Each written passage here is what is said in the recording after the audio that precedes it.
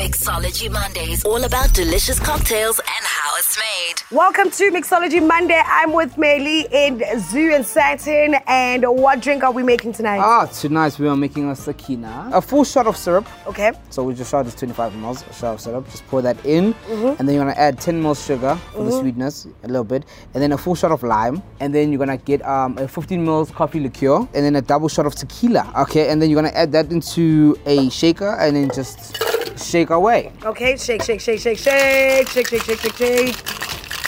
All right.